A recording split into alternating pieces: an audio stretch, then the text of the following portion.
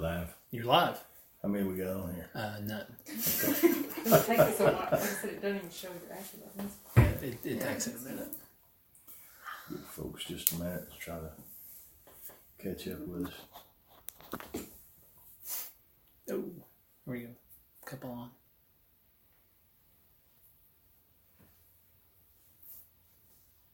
Who was the first two to jump on here? I know Mallory was one. I didn't see who the other was. Mallory and Clay, I guess. Mm-hmm.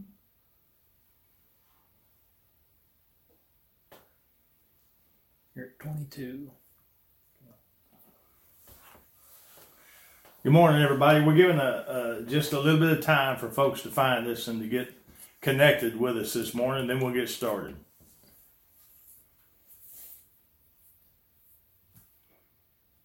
Once again, I want to say thank you to Jeff for his faithfulness every Sunday, for the DuBois family, for Grayson and Ben. You guys have been doing a great job, and I know that many folks appreciate that. And as pastor, I truly appreciate it. Thank you for all your work. I really enjoyed the songs a few moments ago. Some of those old hymns are so filled with God's Word, filled with theology. They're so powerful. And I appreciate you singing those as well as the newer stuff. How many we got? 33. All right, folks, take your Bible this morning and find Matthew chapter 3.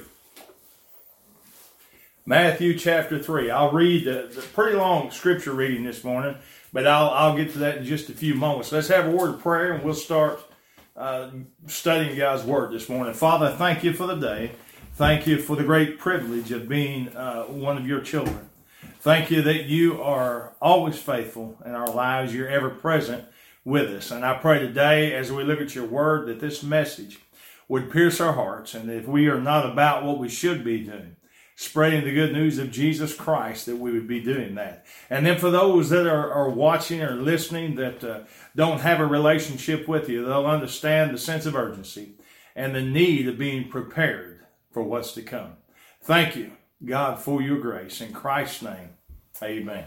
I want to ask you a question. Have you ever noticed that when someone's coming to your house, especially somebody that's new, never been to your home before, you suddenly feel an immediate urge, I guess a compulsive urge, to get the house ready, to straighten things up, to clean things up? I mean, if you know guests are coming, I think all of us have routines or rituals we go through. We prepare our home, our family. We prepare ourselves for those guests. Preparations have to be made. Even here at the church house, folks, when we plan big events like revivals or a guest preacher's coming in or a singing group may be coming in, there are certain preparations that have to be made. When we are getting ready for Bible school, getting ready for summer camps, there are preparations that have to be done. Things have to be put in place. I know some people don't think about this, but it actually involves more than just putting some dates down on the calendar in the church office. There are things we need to arrange. Again, preparations that have to be made. For instance, there has to be reservations made, meals, travel, expenses have to be considered, and whatever else is needed, promotion of the event that's going on. And then there are spiritual preparations that we strive to make. We spend time preparing our hearts in prayer, studying God's Word, spending time alone with God. Now, all these preparations that we make are important because what they do is lay the groundwork that's needed for what we believe God wants to do in our lives and the lives of others. Well, what you have here in Matthew chapter 3 is Jesus entering into the time of his public ministry. And what we see is God preparing the stage for his Son, the Lord Jesus Christ, to come into that public ministry time.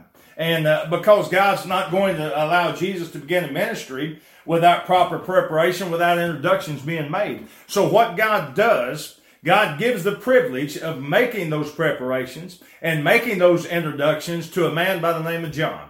And we know him as John the Baptist. Now, it was John's job to prepare the way for Jesus, to set the stage. Now, all four of the Gospels have an account of John's ministry and of John's message. And by the way, the message John preached is the same message the Lord Jesus Christ preached, and it's the same message that any gospel preacher is going to preach. It's a message this lost world today needs to hear. It's a message that we all need to hear. For the lost, salvation hangs in the balance. Eternity hangs in the balance. For the church, the blessings of God hang in the balance. Apart from a proper response to this message, we'll not know or experience the presence, the power, or the blessings of God upon our lives or upon the church. So look with me. I want to start reading in verse 1 of Matthew chapter 3. Now I'm reading now the ESV. It says, "In those days, John the Baptist came preaching in the wilderness of Judea. Repent, for the kingdom of heaven is at hand. For this is he who was spoken of by the prophet Isaiah when he said, the voice of one crying in the wilderness, prepare the way of the Lord, make his paths straight. Now John wore a garment of camel's hair and a leather belt around his waist, and his food was locusts and wild honey. Then Jerusalem and all Judea and all the region about Jordan were going to him, going out to hear him." And verse 6, "And they were baptized by him in the river Jordan, confessing their sins. But when he saw many of the Pharisees and Sadducees," now of course that was the high up religious leaders of the day who believed it was all about what was on the outside, not about what was on the heart. And John knows what's in their heart because God has given him that discernment. And John says in verse 7, the Bible says in verse 7 that John, when he saw many of the Pharisees and Sadducees coming to his baptism, he said to them, "You brood of vipers," in other words, you nest of snakes, "who warned you to flee from the wrath to come? Bear fruit in keeping with repentance." In other words, he's telling them, you need to repent. I don't care how religious you are. You need to repent. Verse 9, "And do not presume to say yourselves, we have Abraham as our father. For I tell you, God's able to raise from these stones, from these stones to raise up children for Abraham. Even now the axe," now this is an important verse, "even now the axe is laid to the root of the trees. Every tree, therefore, that does not bear good fruit is cut down and thrown into the fire. I baptize you with water for repentance, but he who is coming after me is mightier than I, whose sandals I am not worthy to carry or to loosen.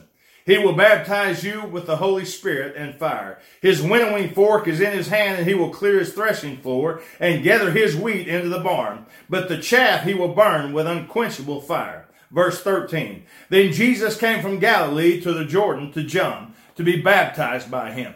John would have prevented him, saying, I need to be baptized by you, and you come to me. But Jesus answered him, Let it be so now, for this is fitting for us to fulfill all righteousness. Then he consented. And when Jesus was baptized, immediately he went up from the water, and behold, the heavens were opened to him, and he saw the Spirit of God descending like a dove and coming to rest on him. And behold, a voice from heaven said, This is my beloved Son, with whom I am well pleased." Now, what I find amazing, the first thing I find amazing about this passage is, old John, he managed to do what every preacher wants to do, even though every preacher won't acknowledge this or admit to this. John did this. He drew a crowd. There were people that poured from all over the region. All the city folk come out to the backwoods, from the highways and byways. Everybody come out to the wilderness to hear this wilderness roaming hillbilly preacher John preach. Now, the fact is, most of us preachers nowadays that I know, we can't even get folks to drive in the luxury cars across town, sit in a padded pew in an air-conditioned auditorium and hear us preach. And I don't know, perhaps we're having trouble getting people to sit in the comfort of their home and listen to a live stream for 30 minutes. But here's what I want you to know. The crowds did not come because of John's slick presentation of a popular feel-good message. They didn't come because they were drawn to John's great sense of style or his love for fine dining. I mean, the Bible tells us that John, he wore a camel hide shirt and he ate grasshoppers and wild honey. Now, apparently they didn't come because he had a great band and a great worship experience they could have. There's nothing mentioned of any kind of band. There wasn't even anybody singing an old Baptist hymn. I mean, there wasn't any music at all. Here's what I want you to focus on. People were coming from miles around to hear John preach. Why? Because John's main focus was the Word of God. John knew what he was to do. He was to preach the Word of God, and he was preparing the way of the Lord Jesus Christ, mankind's only hope. Now, I believe that's a good word for all of us preachers to remember today. Now, John, the thing about him, he was not concerned about impressing people. He was different. For the standards of his day, he was a little bit eccentric. The standards of our day, he'd be considered a lunatic. John was different, but he also, I believe he was cut from the same cloth as the other Old Testament prophets. His message that John preached, it was not exactly designed to draw and to keep a crowd. John preached his message without any thought whatsoever about the entertainment value of it. He didn't care about being politically correct. It was not like so many messages that you hear today and so many preachers you hear today. They're real long on popular thought, but real short on biblical truth. John was not that way. He preached the Word of God with no holds barred. John's message was very powerful, and it centered around two very important but unpopular biblical truths. And you know what those truths were? Repentance and judgment. You see, John's message was twofold. Now, I will say this. Those truths, they were not popular in John's day, and I realize they are not popular in our day.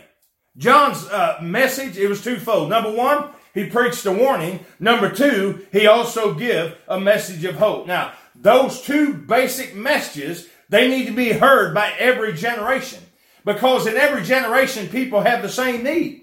People face the same struggles. They find themselves in the same spiritual predicament. The people in John's day, just like those in our day, they were heading the wrong direction because of rebellion and because of sin. They were not getting closer to God, but farther away from God. Their lives were marked and filled not with hope and light, but with darkness and doubt. Now, I want to tell you, folks, they had bought into two of the day's popular philosophical ideas. Number one, and I think they're popular today as well. Number one, I'm sure that many of the folks hearing John preach, they had bought into the idea of religion is what they needed. So they had tried all the different religions that were available on the religious buffet of their day. All the options that they had. But it always left them empty. It always left them unsatisfied. There was always something missing from religion. Their heart hungered for more. Another thing, the Jews of that day, they, of course, saw themselves, as God's chosen people. It's not the virus. I've tested negative twice. I just want everybody to know that. It's allergies, okay? Now, back to what I was preaching. The Jews saw themselves as God's chosen people. Now, they were extremely religious. They were extremely moral, ethically speaking. But there was something missing.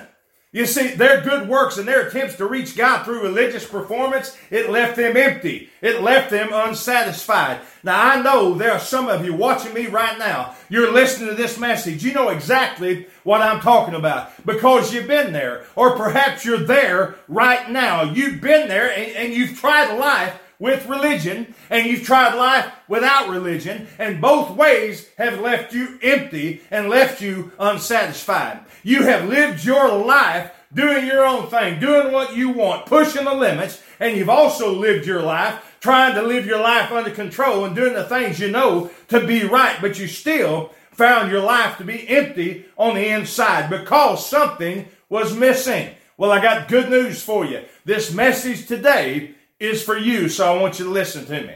You see, beyond the hurt, the frustration, the emptiness that they felt in their lives, there was an even greater problem and danger that existed. There was an even more serious and dangerous problem than they may have realized. You see, the people of John's day, just like our day, they were a sinful people. And they stood justly and rightly condemned before a holy and a righteous God. Folks, and that's true of us today as well. Now, I'm not going to try to sit here this morning and convince you that you're a sinner. I believe that most folks, if they're honest with themselves, they know they're a sinner, whether they want to admit it and acknowledge it or not.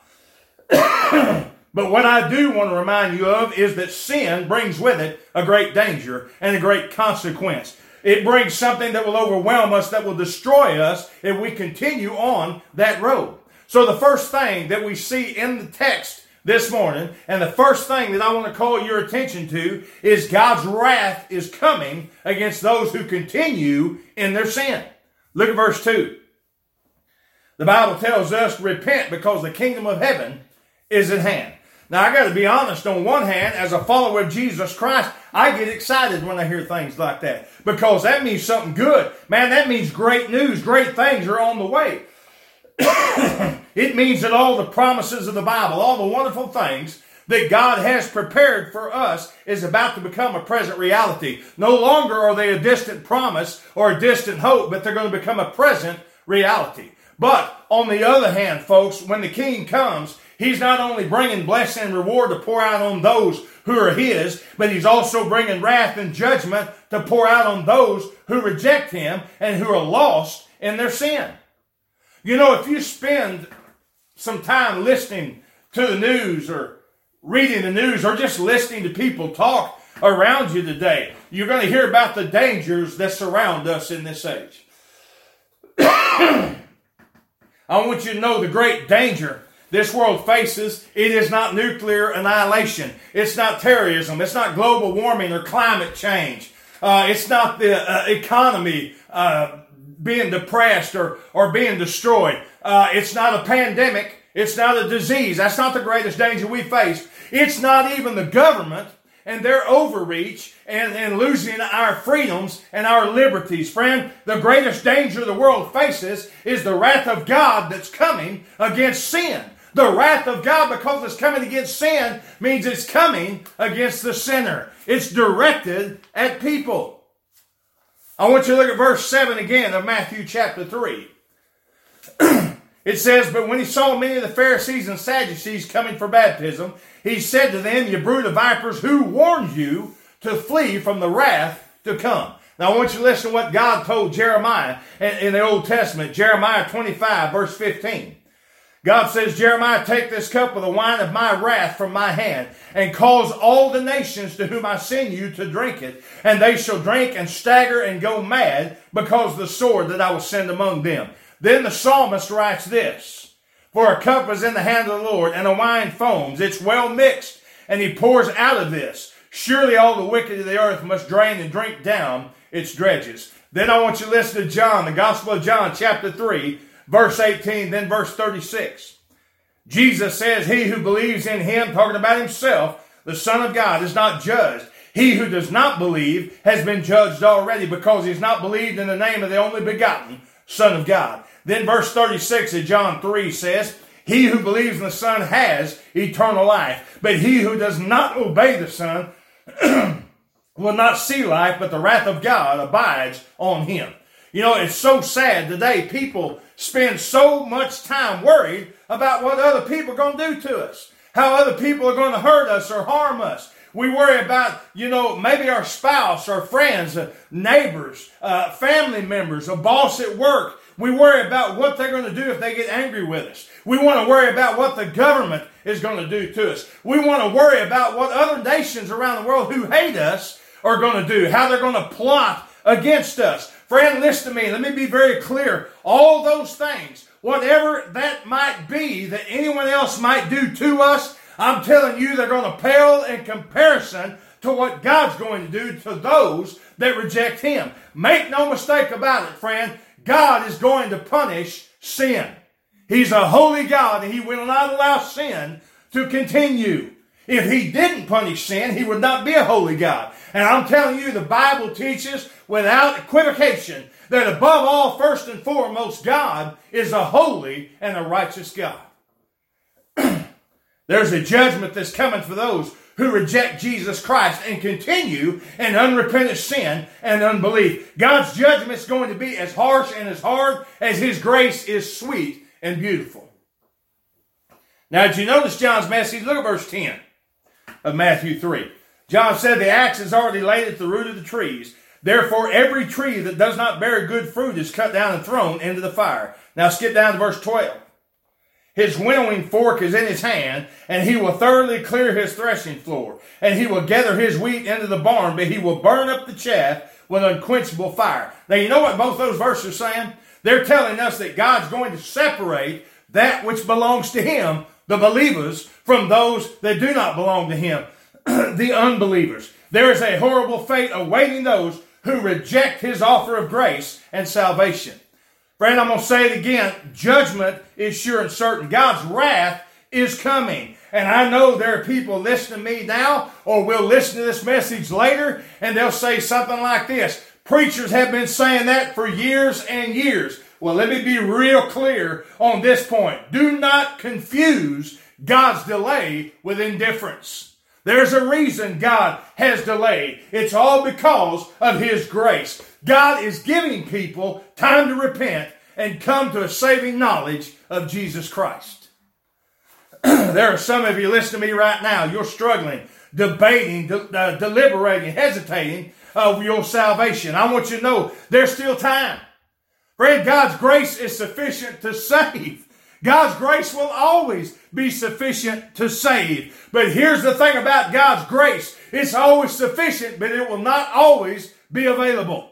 The Bible says now is the time of salvation. Today is the day of salvation. I want you to understand the day of grace is limited. The day of judgment is coming. You may sit back and think, well, preacher, you're just trying to scare us.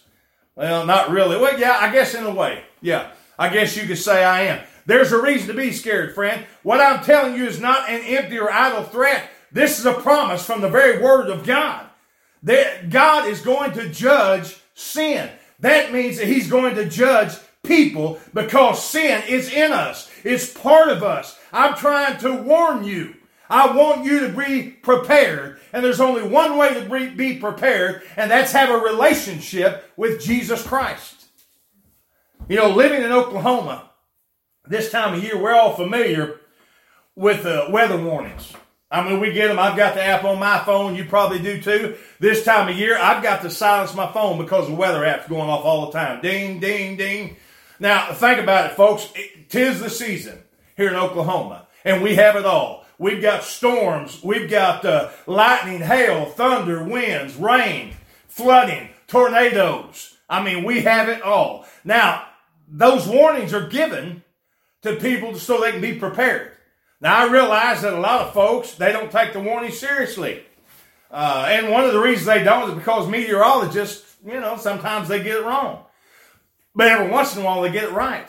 And if they get it right and you're not prepared, your home's not prepared, your family's not prepared, you're going to pay the price. And that price is going to be a loss of property, a loss of comfort, a loss of safety, or perhaps even a loss of life. Well, friend, I want you to hear me and hear me well. God never misses on His prediction. If God says it, you can count on it. It's going to come to pass. God always gets it right. And the Bible is clear. It gives a clear warning about the coming storm, the storm of God's wrath. And it will not be delayed forever. It's coming, and its coming is necessary. Do you realize that? Now, I know you may think, preacher, why would you say judgment like that is necessary? Well, folks, evil and wickedness deserve to be dealt with. They deserve and need to be destroyed. Now, God cannot stay His hand forever and still be God. A God who deserves our worship, our loyalty, our love, and our life. Listen to me, beloved. A God who will not stand for what's right and deal with what's wrong, that's not a God worth following. C.H. Spurgeon, the great prince of preachers, he once said, and I quote, "And if now for a time the full manifestation of the anger is delayed, I beg every one of you, do not therefore trifle with it. The longer God's arm is uplifted, the more terrible will be the blow when He finally strikes. To sin against the patience of God is to sin with a vengeance. You do, as it were, defiantly put your finger into the eye of God, when you know that He sees you sin, and yet you go on sinning because He does not immediately take vengeance upon you for all your evil deeds. It is in great love that God restrains His wrath, for He is slow to anger, abounding in love and faithfulness. But just like a torrent that is dammed up for a while, it gathers force and strength. And every hour which is kept back, it gets to be more irresistible. So it is with the coming of wrath. When it finally comes upon you, if it has waited for some of you for 70 or 60 or 50 or even 20 years, it will come as an overwhelming flood when it finally bursts the barriers which presently hold it back. Do not play with the patience of God, which is allowing you time to seek the salvation of your soul." To that I say amen. Now maybe you hear the message and you're thinking, well, preacher, that's this kind of a horrible message this morning. You're not going to fill the church pews. You're not going to fill the church house. with a message like that? Well, you know what? You're probably right, but let me clue you in on something. As a preacher of God's Word and a preacher of the gospel, my main concern is not filling the church house, but filling heaven. Now, I will admit, I would like to do both, but if I can only do one, I'm content with filling heaven instead of filling the church house. I told you earlier, there's grace and hope in this message, and there is. Judgment's coming, but there is a way to escape. Now, John's called to repent. It lets us know that even though while we're on that downward road, the wrong road, the road of destruction that leads to God's wrath, there's another road that we can get on. And it doesn't lead to God's wrath, but it leads to salvation. And just like, friend, God's wrath awaits those who continue in their sin, the second point that I want to make this morning is God's grace and salvation, it awaits those who will turn from their sin. I want us to go back once again. Look at verse 7 of Matthew chapter 3. Once again, John says, but when he saw many of the Pharisees and Sadducees coming for baptism, John says to them, "You brood of vipers, who warned you to flee from the wrath to come?" Now you may not realize this, but that short, simple verse gives us two profound, undisputable truths. And the first truth is this: we cannot endure God's wrath. We cannot stand against God's wrath, under the weight of God's wrath. And number two, we have to run from it. We must flee from God's wrath. So the question comes up, where do we run to? Where can we escape the wrath of God? I mean, God is everywhere. Is there anywhere a person can find shelter from the storm and safety from the flood? Well, there is a place of safety. There's a place where the flood of God's wrath cannot touch us. Now, I know many of you know the story of Noah and the great flood. Sin had reached a saturation point in this world. And God was going to destroy the world and everyone in it, except for one man and his family. One man found grace, found favor with God, and that was old Noah. The Bible tells us in Genesis chapter 6 and verse 8 that Noah, all the rest of the world's headed one way. It says, but Noah, he was going the opposite way. It says he found favor, he found grace in the eyes of the Lord. And again, you know the story. God had Noah build the ark. That ark had one door in it, one way in, one way of salvation. And you remember when the ark was built, God called Noah and his family into the ark, and he closed the door, and the floods came. And the waters fell from above. The waters burst forth from below, and the ark was battered. It was beaten. It was tossed about on the flood waters of God's wrath, but all those who were inside the ark were safe. None of that water entered in. Now, I hope you know this, but the ark is a symbol and a picture of the Lord Jesus Christ. He is our refuge. And if we are found in Him, God's wrath does not touch us because we are safe in Christ. Now, the question comes up, how can Jesus be our refuge from God's wrath? Well, number one, because He's the very place where God's wrath was swallowed up.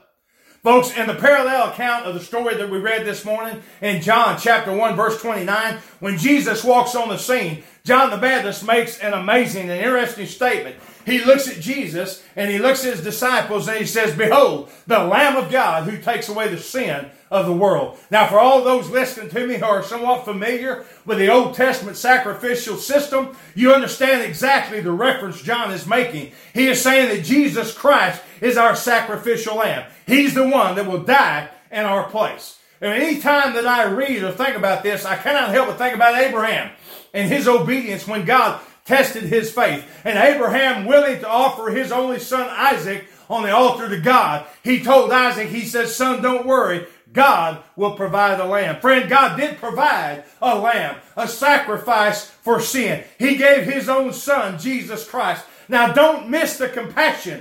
Don't miss the grace and the provision, the amazing provision that God gave. Because the answer to all of our problem of sin, the answer to the separation that sin caused between us and God, it does not come from us, any effort on our part. It is all because of what God has done.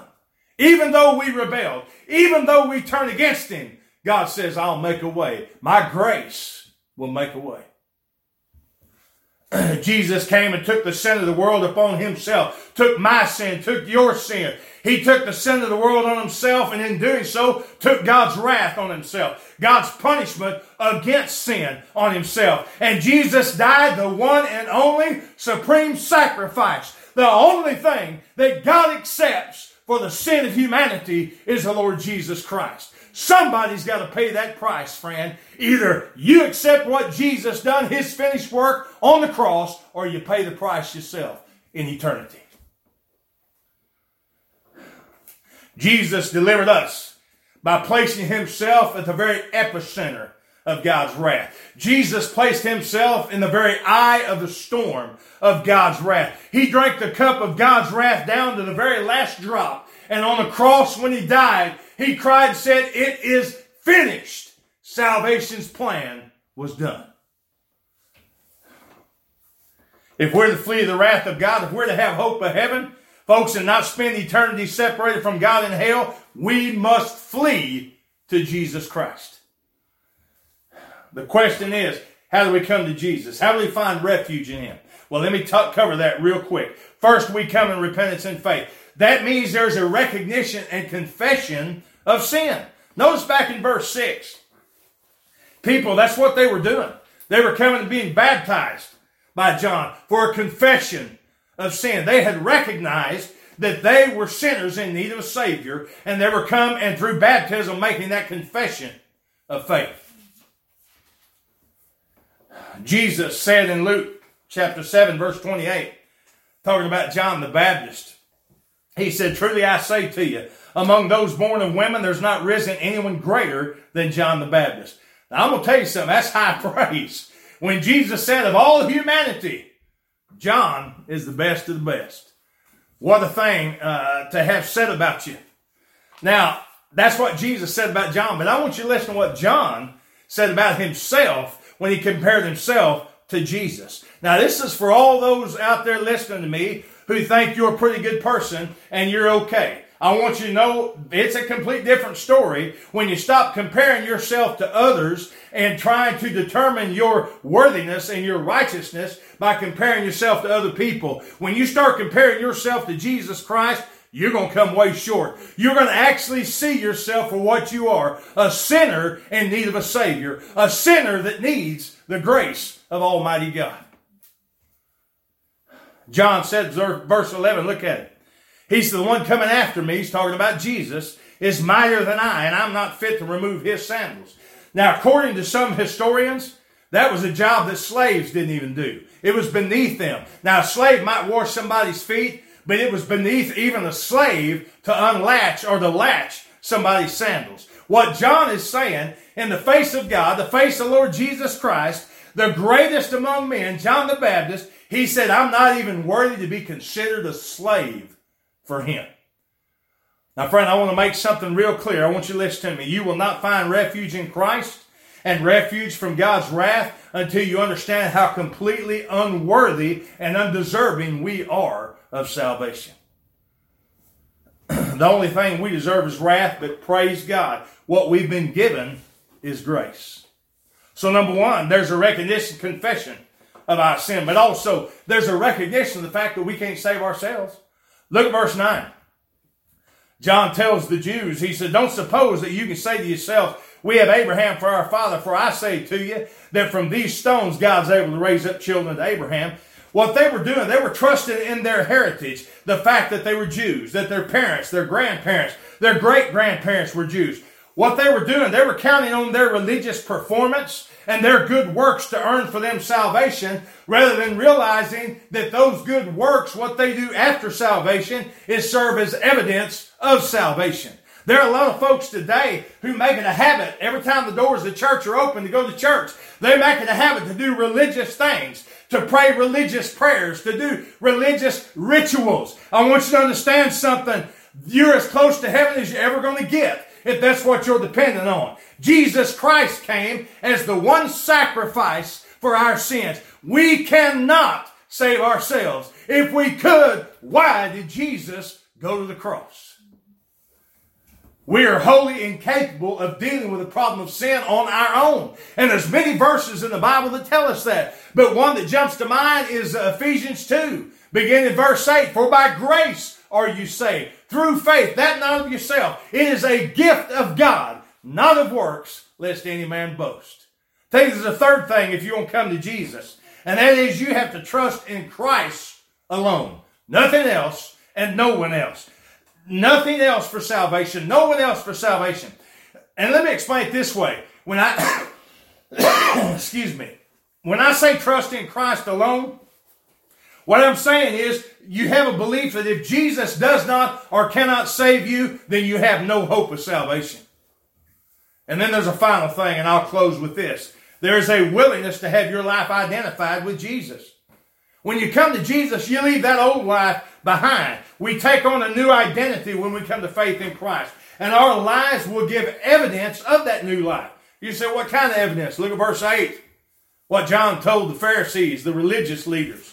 He said, bear fruit in keeping with the repentance. When you come to faith in Jesus Christ and surrender your life to Him, your life will bear fruit that shows repentance.